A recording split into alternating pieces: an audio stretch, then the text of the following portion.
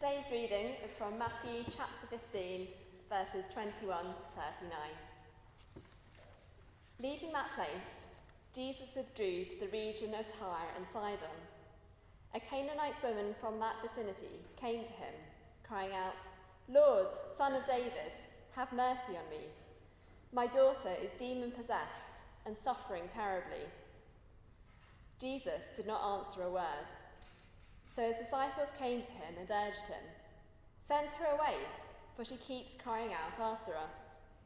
He answered, "I was sent only to the lost sheep of Israel."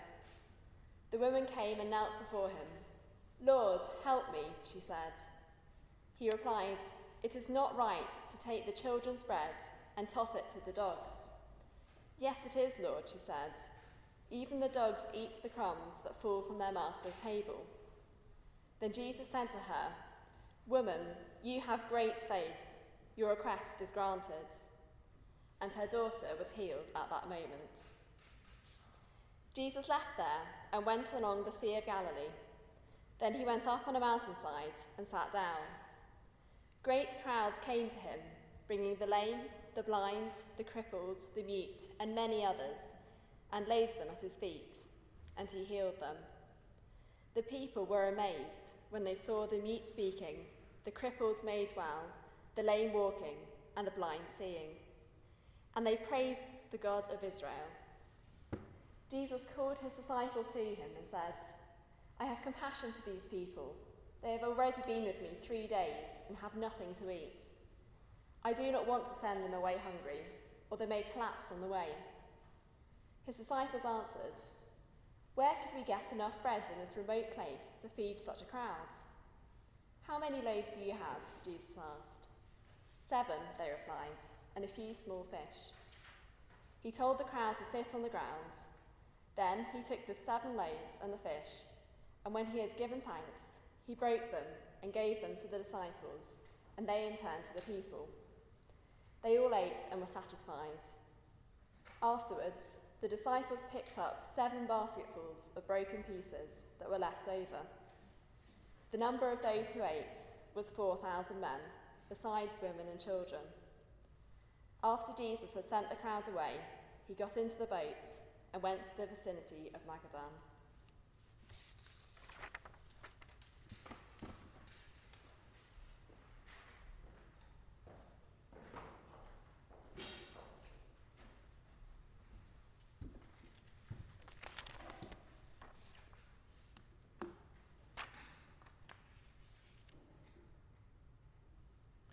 Thanks, Alison, very much for reading. May I add my welcome to Claire's. If you've joined us since the beginning, it's great to see you all here today, particularly in a really hectic week like this. And perhaps it's right we should pray as we begin, so let's pray.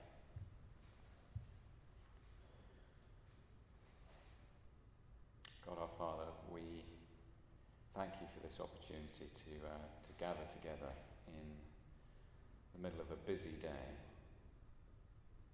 to hear your words. So we pray that you would quieten our minds.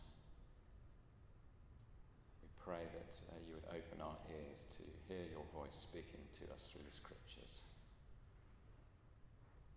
In Jesus' name we pray. Amen.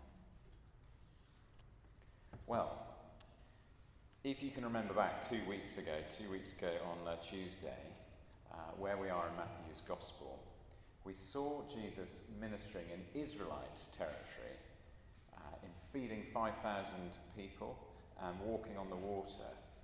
And the main message that came across there was that he was the rescuing God of Israel, fulfilling the expectations of the Old Testament of what God would do to save his people. But then last week we had quite a kind of shocking setback, because we saw last week in Jesus' interaction with the Pharisees and the teachers of the law that it's not just the religious elite of Israel that he's come to save. And that's because everybody, religious elites included, has this same problem of a sinful human heart, infected from within. Remember those shocking lines about everything coming out of our hearts being sinful. And that's despite our external religious appearance or performance. So we've got to this stage where we know that Jesus has come to save all those in Israel who know they've got a problem with their sinful human heart. But it still leaves the question, what about the rest of the world? Has he just come for Israel? And this is our focus of the passage that we've just had read today. As we see Jesus, we travel with him into Gentile territory. And there are three different scenes that we have here in this passage that I just want to walk us through today, where he ministers to specifically Gentile people. And the first scene is this remarkable account of the healing of the Canaanite woman's daughter. Because on first reading, it's quite a puzzling conversation, isn't it? On the one hand, he's intentionally travelled essentially northwest of the Sea of Galilee into Gentile territory. Tyre and Sidon was beyond the borders of Israel. It was a coastal region on the Mediterranean, if you can picture that. And so he's clearly come to do ministry amongst Gentile people.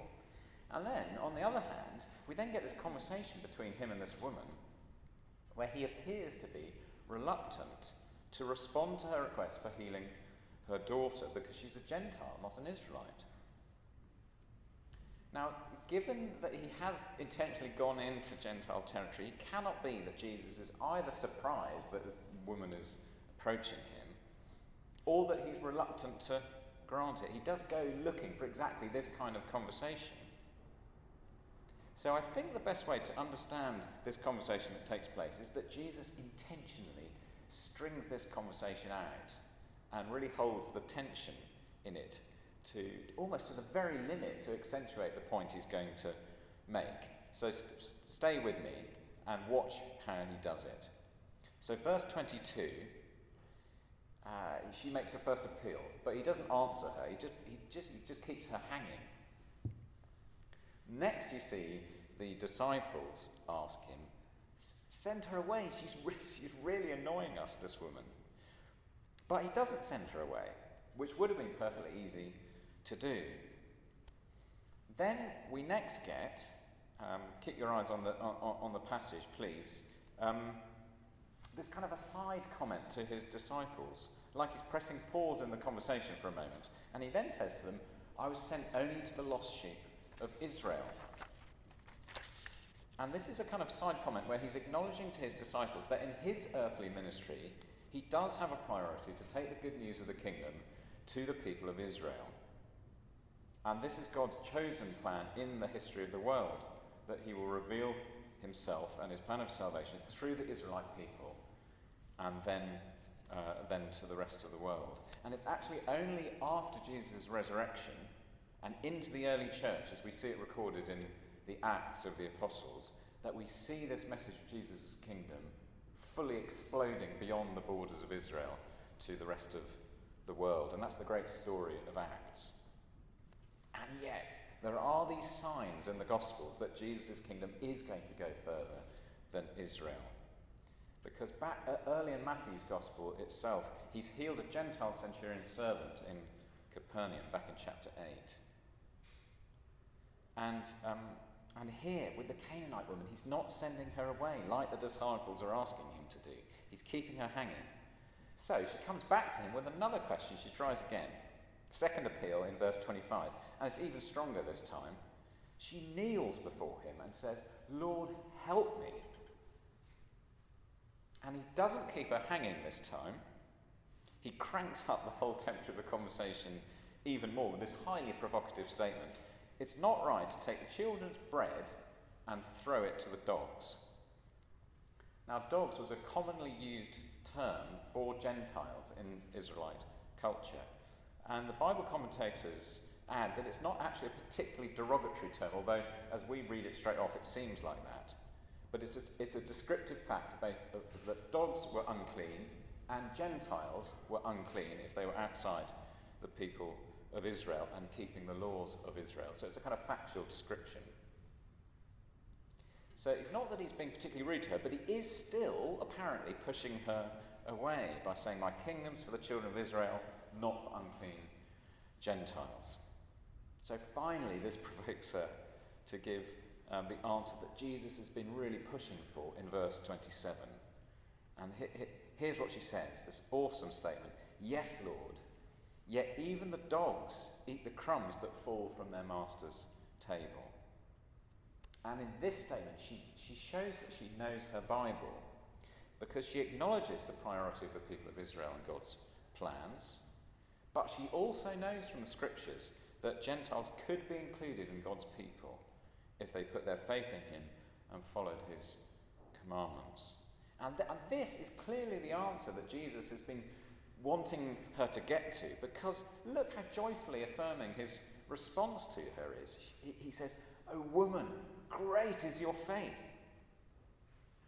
Now, do you know, there's only two people in the Gospels who actually get this response from Jesus, and they're both Gentiles. It's the Gentile centurion in chapter 8, and this woman here, great is your faith. Both Gentiles.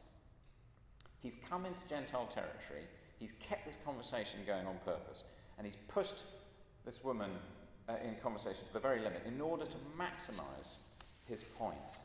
Yes, he's the rescuing king of Israel, with a priority to take that message to Israel first. But there's also no doubt by the end of this conversation that he is the rescuing king of Gentiles too. Great is your faith, he says, and then he heals her daughter instantly. Scene 1. Scene 2, verse 29. If you're a geographer, picture it in mind, we head southeast again now, back to the Sea of Galilee, and down the eastern side. And it's Mark's Gospel who actually gives us that detail, that this takes place in Gentile territory again, down on the eastern side of the Sea of Galilee. There, verse 31, great crowds came to him, bringing with them the lame, the blind, the crippled, the mute, and many others, and they put them at his feet, and he healed them.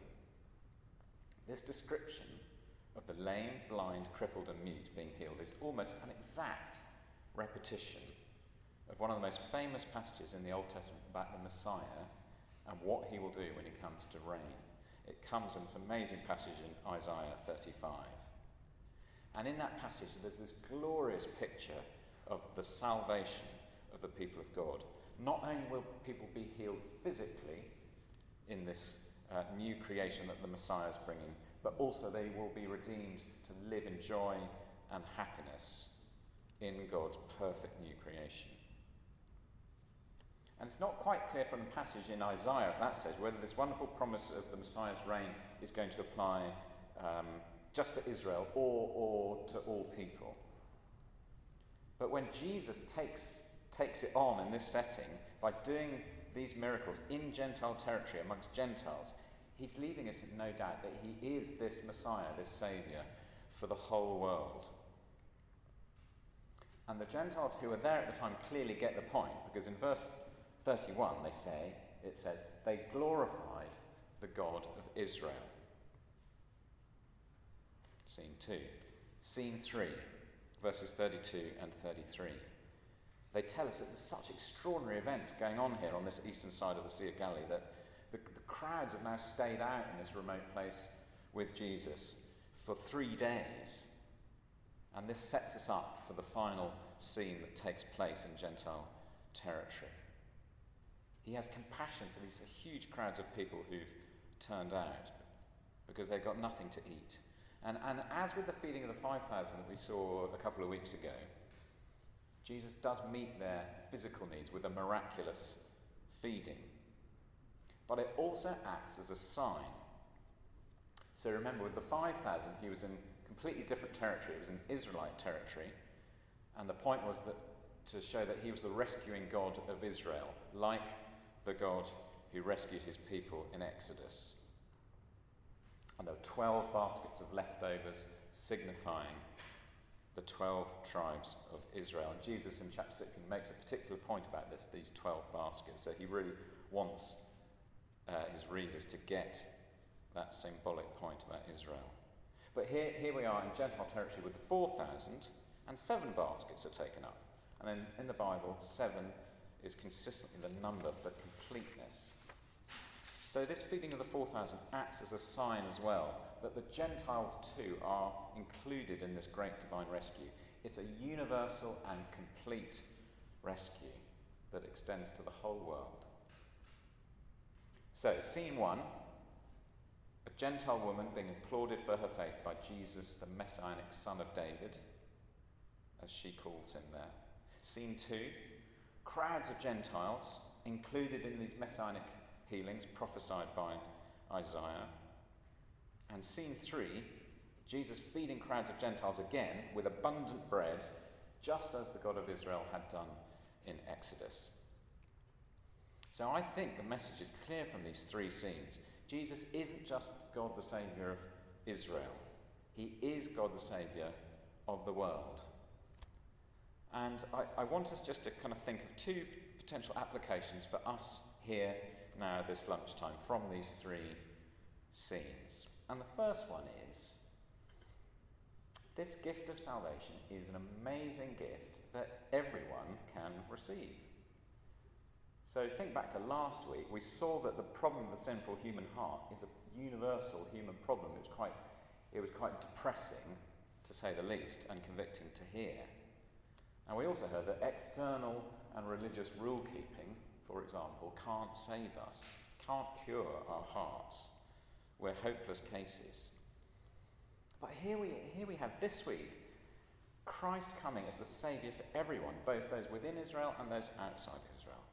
So as we sit here this lunchtime, 2,000 years away, 3,000 miles away roughly, from when and where these events took place, this promise includes us. The mercy of Jesus Christ is available to each and every one of us. It doesn't matter what nationality or race we are. It's not dependent on our religious performance. Remember the Canaanite woman just as an example of this. All she does is ask Jesus for mercy. Notice she doesn't come to Jesus with some kind of fake birth certificate trying to prove that she's an Israelite, for instance. She doesn't come with a nice kind of religious moral CV to impress him with and the good things that she's done. Unlike the religious elite that we were looking at last week, she knows that what comes from within her makes her unclean, not her external religious observance. And all she does is cry out to Christ for mercy. Son of David, have mercy. See, Christianity is like winning the lottery. You don't have to be a good person to win the lottery. Anyone can win the lottery. And God in Christ has made us those winners, freely receiving the gift of his mercy, if only we ask him for it.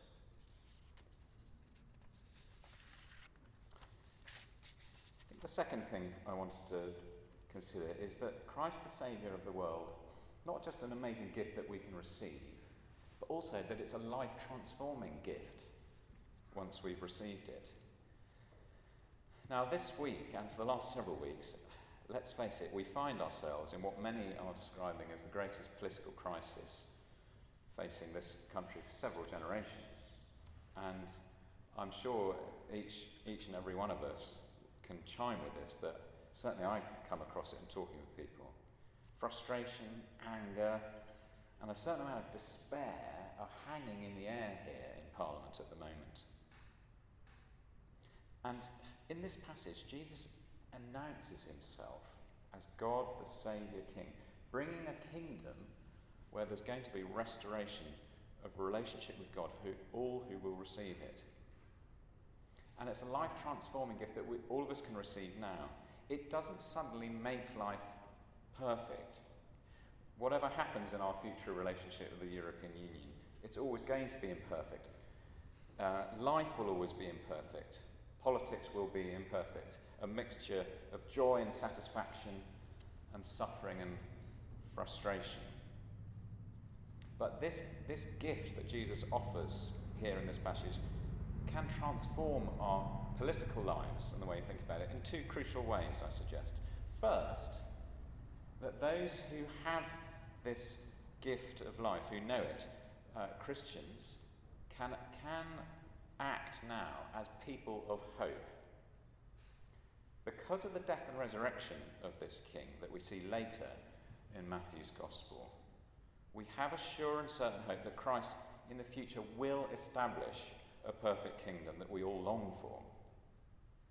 And this isn't just groundless, nice, wishful thinking type of hope. It is rooted in the death and resurrection of God the Son in history.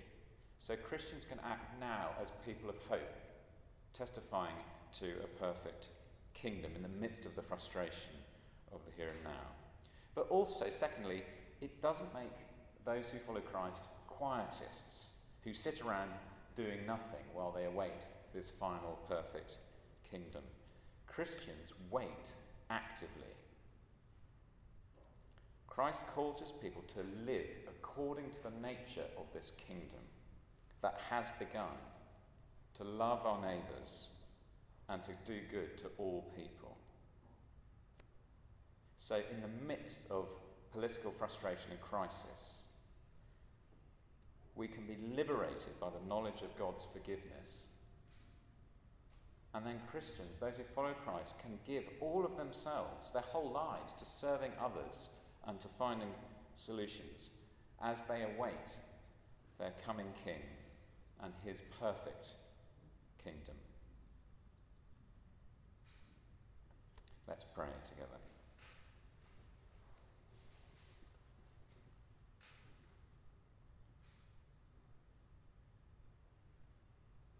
Our Heavenly Father, we thank you that Christ came as a saviour of the whole world, even us. And we thank you that his salvation is not dependent on our religious or moral performance. We thank you that this knowledge of forgiveness turns us outwards from ourselves in self-forgetfulness to serve others